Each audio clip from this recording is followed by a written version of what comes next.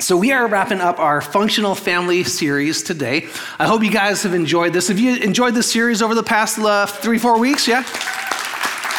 And I know for many people it has been a very difficult series. You know, anytime you start talking about families, sometimes that doesn't bring up good memories for a lot of people. And then there's also some people who, maybe don't find themselves in a family currently, but they've been in a family. We've all been in a family because we're here. So that lets us know we have a mother and a father, right? But for some people, they're not at that stage where a lot of the content we've been talking, they can apply it. So I want to continue to challenge you. If that's you, find other areas in your life where you can take what we're teaching and use it in those workplace environments, relationships with your neighbors. There's so much valuable information and just how we engage and interact with others. But today, like I said, we're wrapping up our Functional Family series. And I hope that over the past several weeks, you've had a chance to learn some practical tools from God's Word, and you've been able to use that in a way to make life in your relationships a little better at home. And so if you recall, back in week 1, we looked at God's design for families, right? And we said that God designed families to be a place where you could be known intimately, supported continually, and loved unconditionally. We looked at the story of creation in Genesis 1 and 2, and God created everything and said it was good, including man. But then once man was created, and he realized that it is not good for man to be alone, and so what did he do? He created Eve. He created a helpmeet for Eve who could be there to love and support him. And so through that, we had the family unit, and that introduced the idea of covenant. And through covenant, we're able to love in our families, show love in our families unconditionally the way that God loves us. You see, God is the designer and the creator of marriage and family. So here's what I challenged you in that first week. If God is the designer and creator of marriage and family, then it would be wise to consider the plan. It would be wise to consider the blueprint that he has provided us for marriage and for family. And then in week 2, Tim talked about forgiveness. And we learned a little bit about how to do an effective apology. And there's certain things in an apology. You need to be clear when you're apologizing. You can't be just vague. And Tim gave us a couple of sentences to use when you are apologizing. We'll put them up here. One was, be specific. So I was wrong when and then fill in the blank. Let them know what you were wrong about. And the second, when you're asking for forgiveness, will you forgive me for? And then reiterate what it is you're actually asking forgiveness for. So it's important to be specific when you are apologizing. And last week we looked at communication and learned how our tongue has the power to speak death, or how our tongue has the power to speak life. And if you remember, I gave you an acronym for the word life to help us remember how we can speak life into our family and speak life into the relationships in our world. And I even gave you a couple hand gestures last week. So I thought it'd be fun if we practiced them and see if you guys remembered anything from last week. So the acronym for life, we'll go through letter by letter. Who remembers what L was for? Shout it out. Listen. And what do we do when we listen? We cover our mouth, right? We cover our mouth so we can hear what's being said to us. What was the I for? Invite, right? Invite others into the conversation. What about the F? Put them up, right? Fight fair, right? There's going to be times where you have to fight in your marriage, fight in your family, but if you have the good ground rules and fight fair, it's going to help out tremendously. And finally, the last one, E. Who remembers what E was for? Encourage. What do we do when we encourage? Woo, woo, right? We build others up, right? When you speak life, when you speak edifying words into people and encourage them, you are building them up. So today, as we conclude this series, we're going to consider everything that we've discussed over the past few weeks. But today's going to be a day for a decision. It's going to be a chance for you to make an opportunity to make a choice going forward with you and your family. Now, maybe in all your family history, you've never had a good example of what a healthy, happy, and functional family looks like. Maybe you feel like your family's even cursed. Generation after generation of divorce, hurt, and brokenness. Maybe you feel like you've made terrible decisions of your own when it comes to communication, terrible decisions when it comes to forgiveness, or maybe you never even considered God's original design when it comes to family. But I want to tell you today that no matter what your past, no matter how dysfunctional your family or family dynamic may be, it is never too late. It's never too late to stop the cycle of dysfunction in your family. Now, last week I shared a little bit about how I struggled with communication early on in my late teens and early 20s as I started to date. And I briefly mentioned that those communication issues led to relationship issues due to sudden outbursts of anger on my part. Now, for those of you who know me a little bit today, it might be hard for you to think that I was someone who used to struggle with anger. But anger used to be a real struggle for me, especially in my teenage years and in my early 20s. And I remember first noticing this when I was in about 9th grade. I had made the varsity tennis team. And I've already shared, I played a lot of basketball and football growing up. Those were different than tennis. In basketball and in football, there's such a team effort going on. You're dependent upon the person next to you, and there's plays for the whole team. But tennis was a very individualistic sport. So everything, the success or failure was completely dependent upon my preparation and my effort. And so I would get extremely frustrated playing tennis. And I know we have a lot of pickleball players out there too, right? A lot of you guys play pickleball, and you probably noticed some of that frustration. So there was times where, I'm conditioned well, and I'm sprinting across the court to return a volley. I take a great stroke, and then it hits the top of the net. And you just hear it hit that net so hard, and it just missed by a matter of an inch or two. And my instant response was to then, a lot of times, take the racket and smash it on the ground like it was the racket's fault, right? Or I would take the racket and just throw it into the net. Real immature. Now, what I noticed in all my years playing tennis is there were not many other tennis players who reacted the way that I did, with the exception of maybe John McEnroe, right, in the 80s. But I could not control it, and so it hit the point to where my tennis coach would actually have to punish me for any time I had an outburst of anger on the tennis court. Most of those happened in practice, but occasionally they happened during a match. And so what my coach would do is anytime I showed an outburst of anger, is he would just do this. And that meant get down and give me 25 push-ups. And so that happened a lot in practice. And there were times where that even happened in a match. And that was embarrassing when to have your coach walk out on the middle of the court and just do this. And I have to do 25 push-ups just because I could not control my anger. So this anger, it stemmed from frustration that I wasn't performing as well as I thought I could have.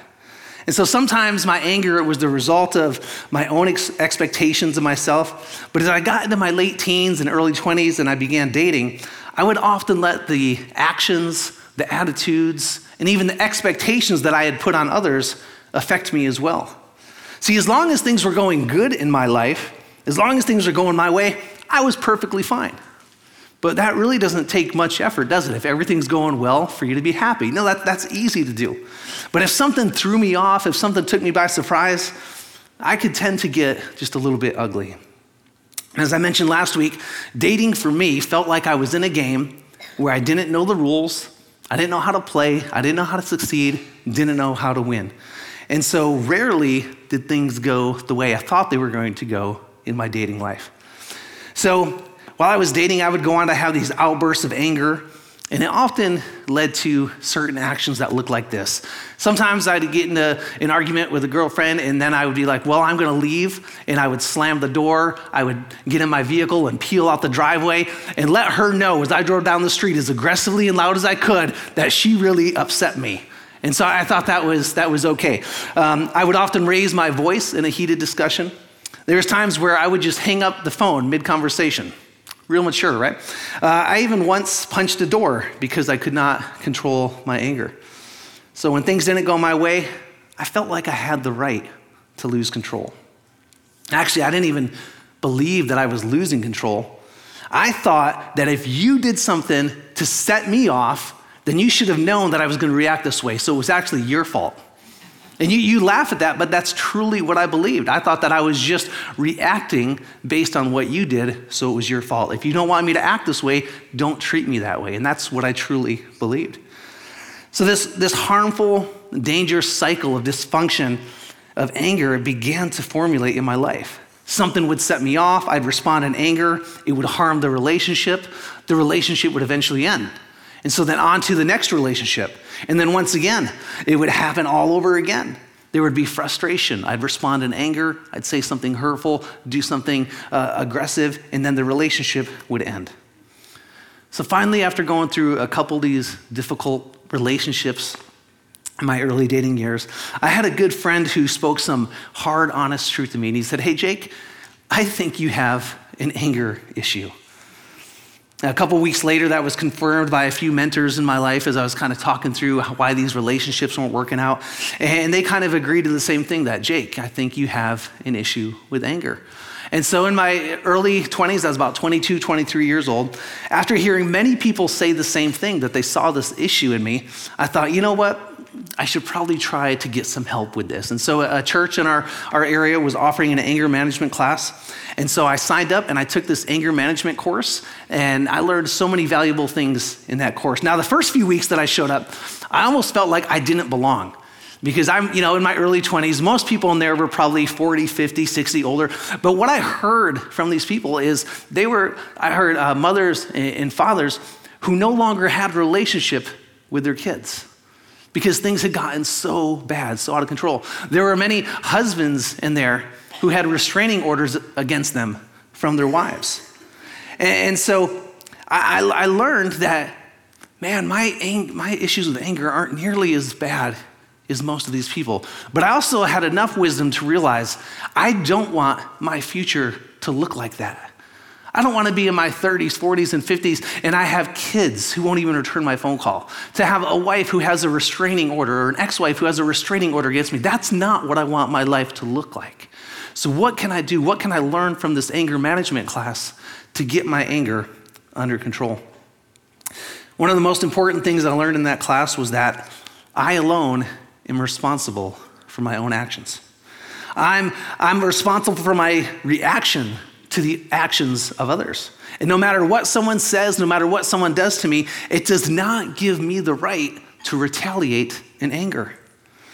So I left that class understanding that I needed to be in control of my actions. You see, when you respond in anger, you're actually responding in weakness. Because what you've done when you respond in anger, you have given up control to someone else. And so you've relinquished control to either someone else or to the situation.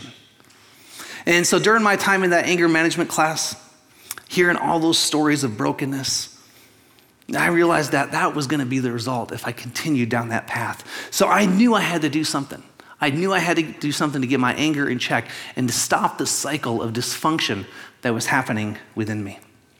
Now, if we take a look at our own lives, I'm sure we can all find areas where there's something in our lives where we need to stop the cycle. We see the same thing happening again and again. We're acting in a certain way, and it leads to a result that we don't like. And then we just repeat it over and over. And so I encourage you today to be thinking about what are some of those areas in your life where you feel like you need to stop or to break the cycle. And so there's going to be some of you in here today who feel like you need to do a deep clean. It's almost springtime here. Many of you are going to, be cleaning out the garage and doing a spring cleaning. You get rid of the junk. And so today there's going to be a challenge to really do a deep clean in our lives and to get rid of the junk, to get rid of the dysfunction that we're carrying in our lives. So what is it in your life where you need to stop the cycle of dysfunction?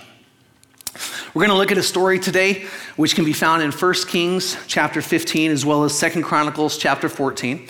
And this is the story of King Asa. Let me give you a little bit of backdrop on this story. So the nation of Israel had 3 kings. You had King Saul, King David, and King Solomon. And after King Solomon's death in 931 BCE, the nation of Israel was divided and it split into 2. So in the north, there were 12 tribes of Israel, but when it broke, 10 of those 12 tribes remained in the north, and they were collectively known as the Kingdom of Israel. And then in the south, there were 2 tribes remaining, the tribes of Judah and Benjamin, and they would be known as the Kingdom of Judah. Now, over the next 200 years, the northern kingdom, Israel, they would go on to have 19 kings, and up until the year 721 BCE, when they were taken into captivity by the Assyrians. And out of those 19 kings over that 200-year period, all 19 kings did evil in the eyes of the Lord. Now that's what you call a generational pattern of dysfunction, 200 years of dysfunction. Now Judah in the southern kingdom, they would have 20 kings over a period of 338 years until they were taken into captivity by the Babylonians in 587. Out of those 20 kings, they didn't do much better. 14 of those kings did evil in the eyes of the Lord. Yet there were six out of 20 kings who did right in the eyes of the Lord. And King Asa happened to be the first one of those kings who did right in the eyes of the Lord. Now, King Asa's grandfather was Rehoboam, who was the first king of Judah. And listen to what is said about him in 1 Kings 14, beginning in verse 22 to 23. It says, during Rehoboam's reign, the people of Judah did what was evil in the Lord's sight, provoking his anger with their sin. For it was even worse than that of their ancestors. For they also built for themselves pagan shrines and set up sacred pillars and Asherah poles on every high hill and under every given tree. Verse 24 goes on to say, the people imitated the detestable practices of the pagan nations the Lord had driven from the land ahead of the Israelites. So that is King Asa's grandfather. Now, King Asa's father, Abijam, did not do much better. Listen to what's recorded about him in 1 Kings 15, beginning in verse 3. It says, he committed the same sins as his father. You see this generational dysfunction. And he was not faithful to the Lord his God, as his ancestor David had been. But for David's sake, the Lord his God allowed his descendants to continue ruling, shining like a lamp, and he gave Abijam a son to rule after them in Jerusalem. If you jump down to verse 7, it goes on to say that there was constant war between Abijam and Jeroboam. Jeroboam, he was the king of Israel in the north. So when Abijam died, he was buried in the city of David, and then Asa became the next king. Asa began to rule over Judah, and in the 20th year of Jeroboam's reign in Israel, he reigned in Jerusalem 41 years.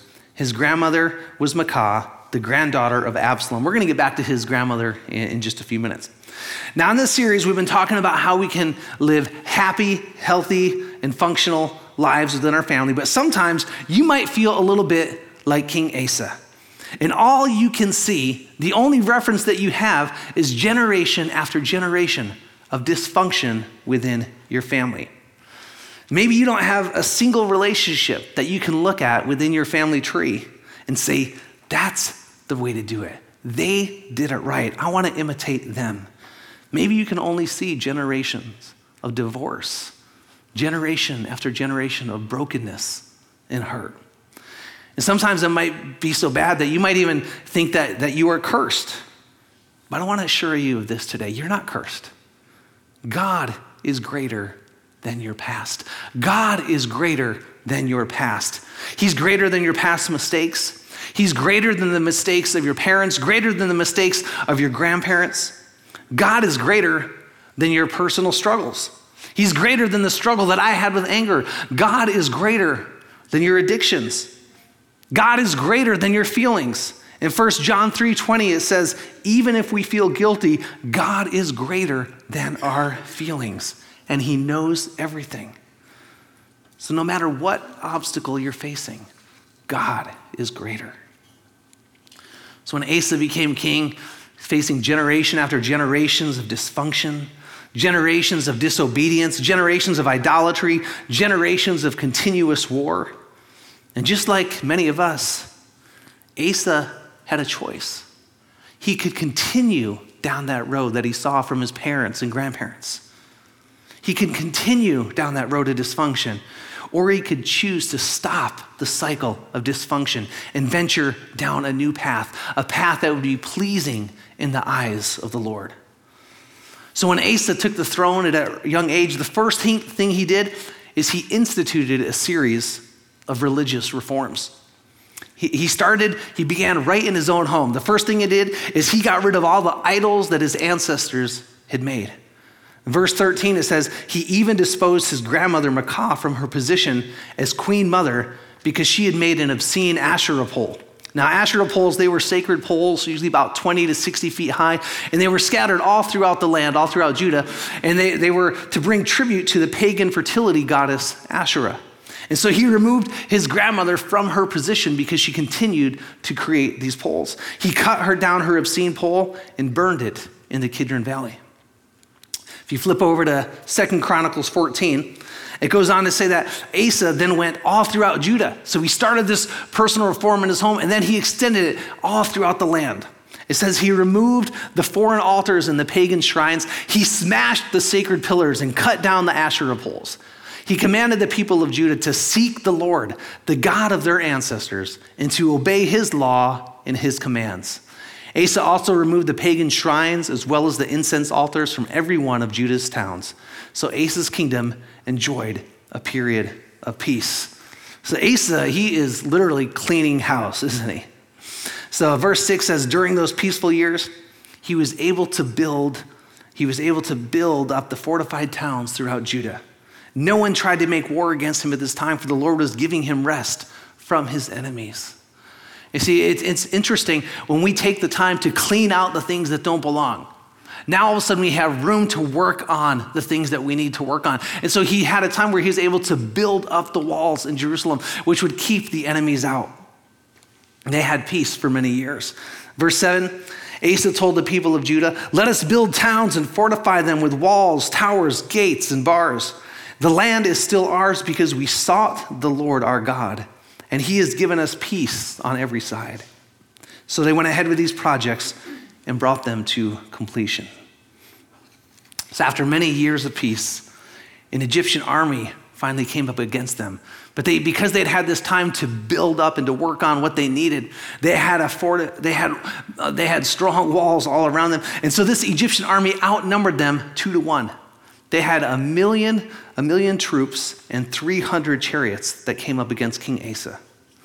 But King Asa did not fear the enemy for a second. He knew that God was greater than anything or anyone that could come up against him. Now King Asa, he never would have met his great-great-great-great-great-grandfather David.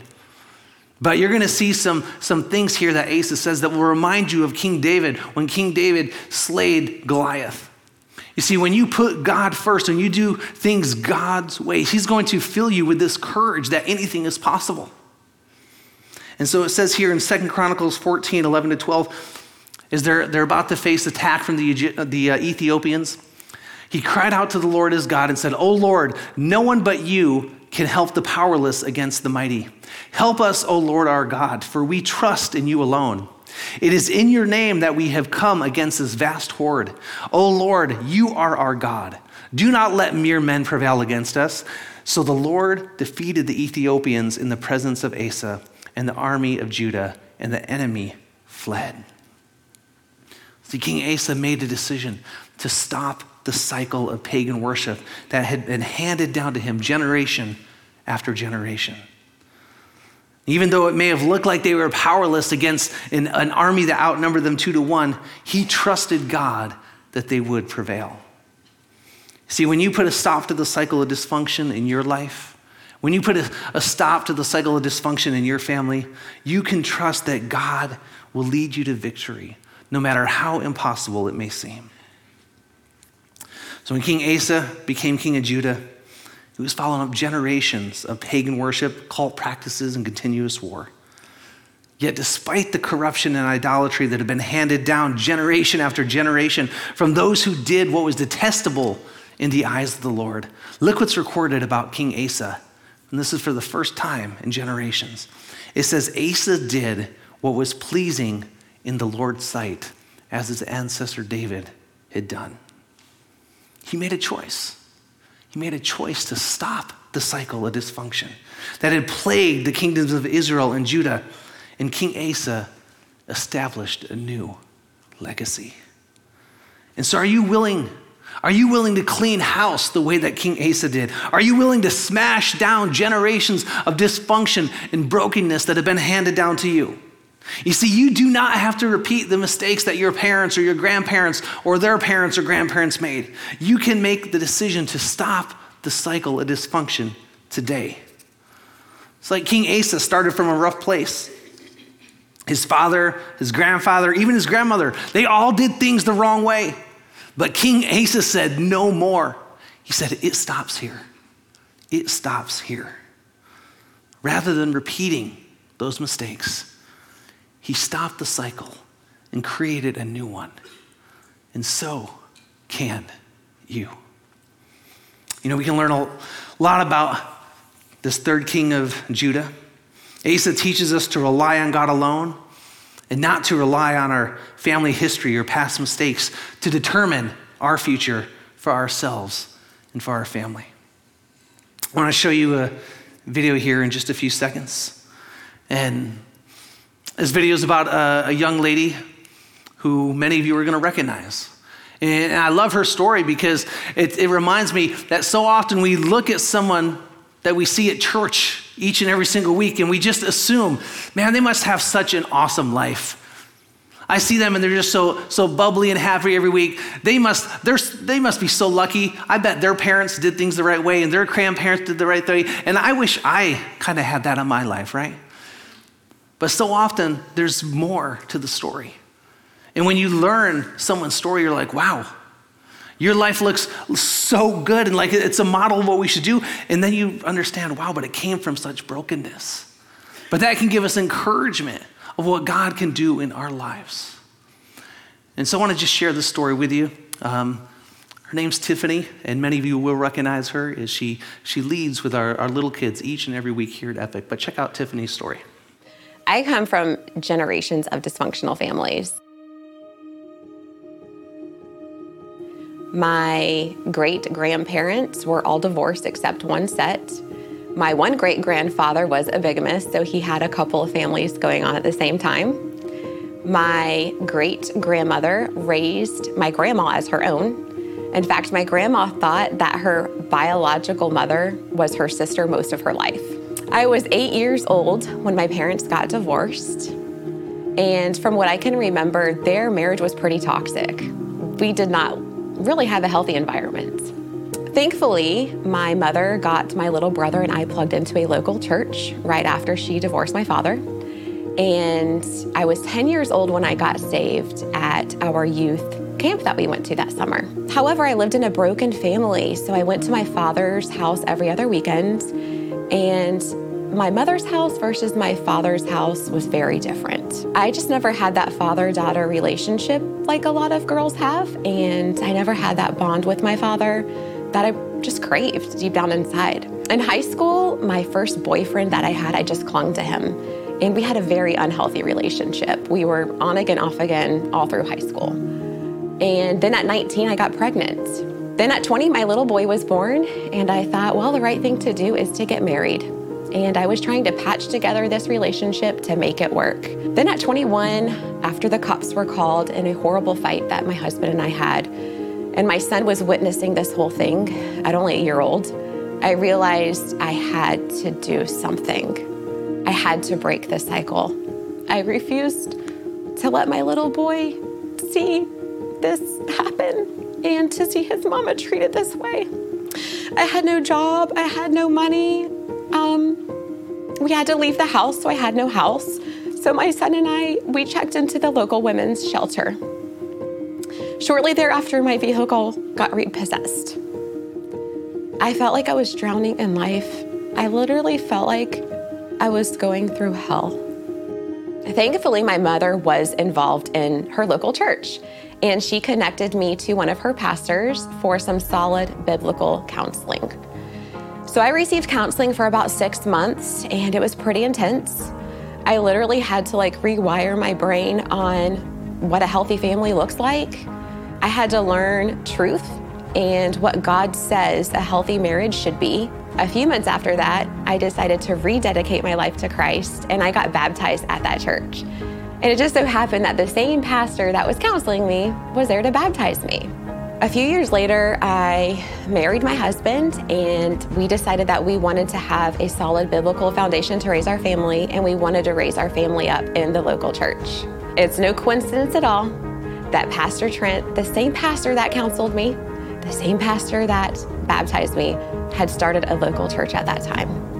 So it's evident that that was the church we were going to join. God has allowed me to raise up disciples in my own family, and I am showing them what a healthy, happy, functional family looks like. And I pray that they will have solid faith in who Jesus Christ is, and that they will continue to have functional families. I am living proof that you can break this cycle through the power of the Holy Spirit that lives within you. You can do anything through Him who gives you strength.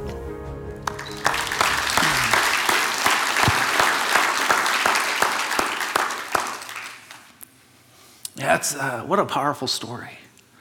And that's just one of the many stories from here within Epic, where people have made a decision to do things God's way. They made a decision to stop the cycle of dysfunction. They made a decision to put God first, to seek the design that he has for family. Made a decision when it comes to forgiveness, when it comes to communication. And I love how in that video, Tiffany's talking about how she's raising disciples up within her own family. Her and her husband are out modeling for their kids what it looks like to have a godly marriage. And that's going to impact their kids, and their kids for many generations. In just a few minutes, I want to give you an opportunity as well. An opportunity to make a choice today. To make a choice to say, it stops here. To stop that cycle of dysfunction. To begin brand new, doing things God's way.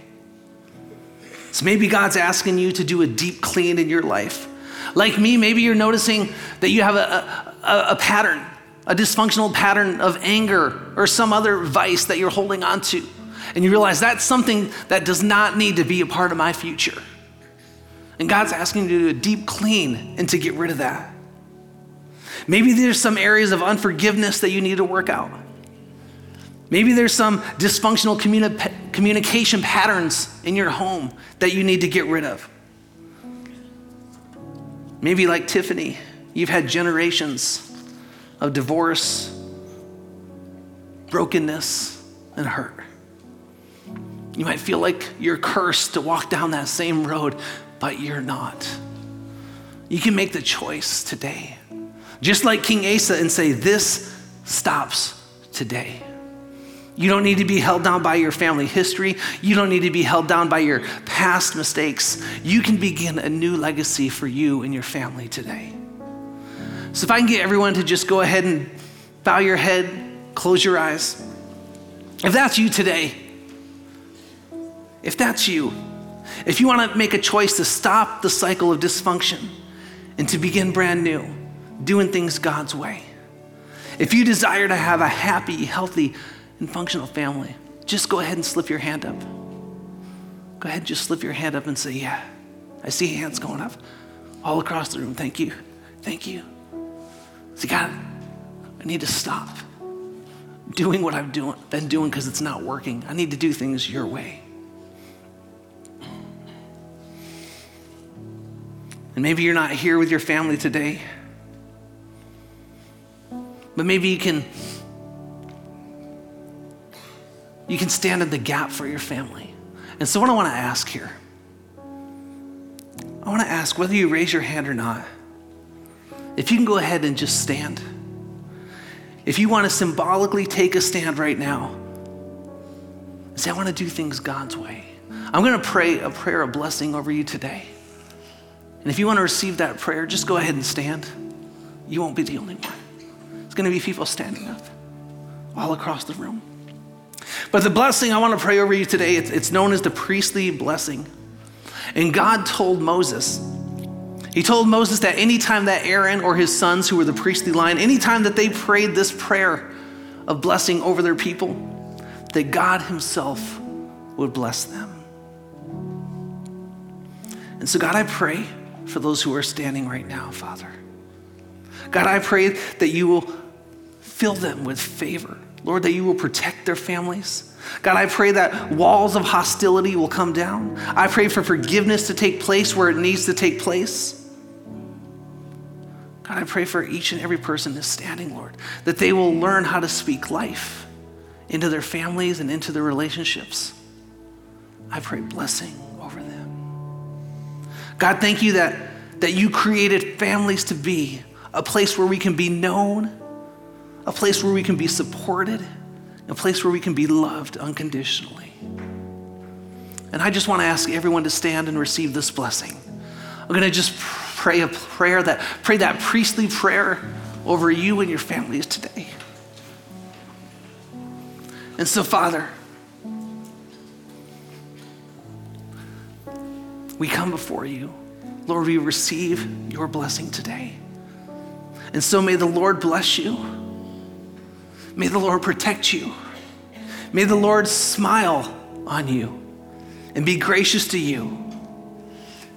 May the Lord show you his favor and give you peace. Amen.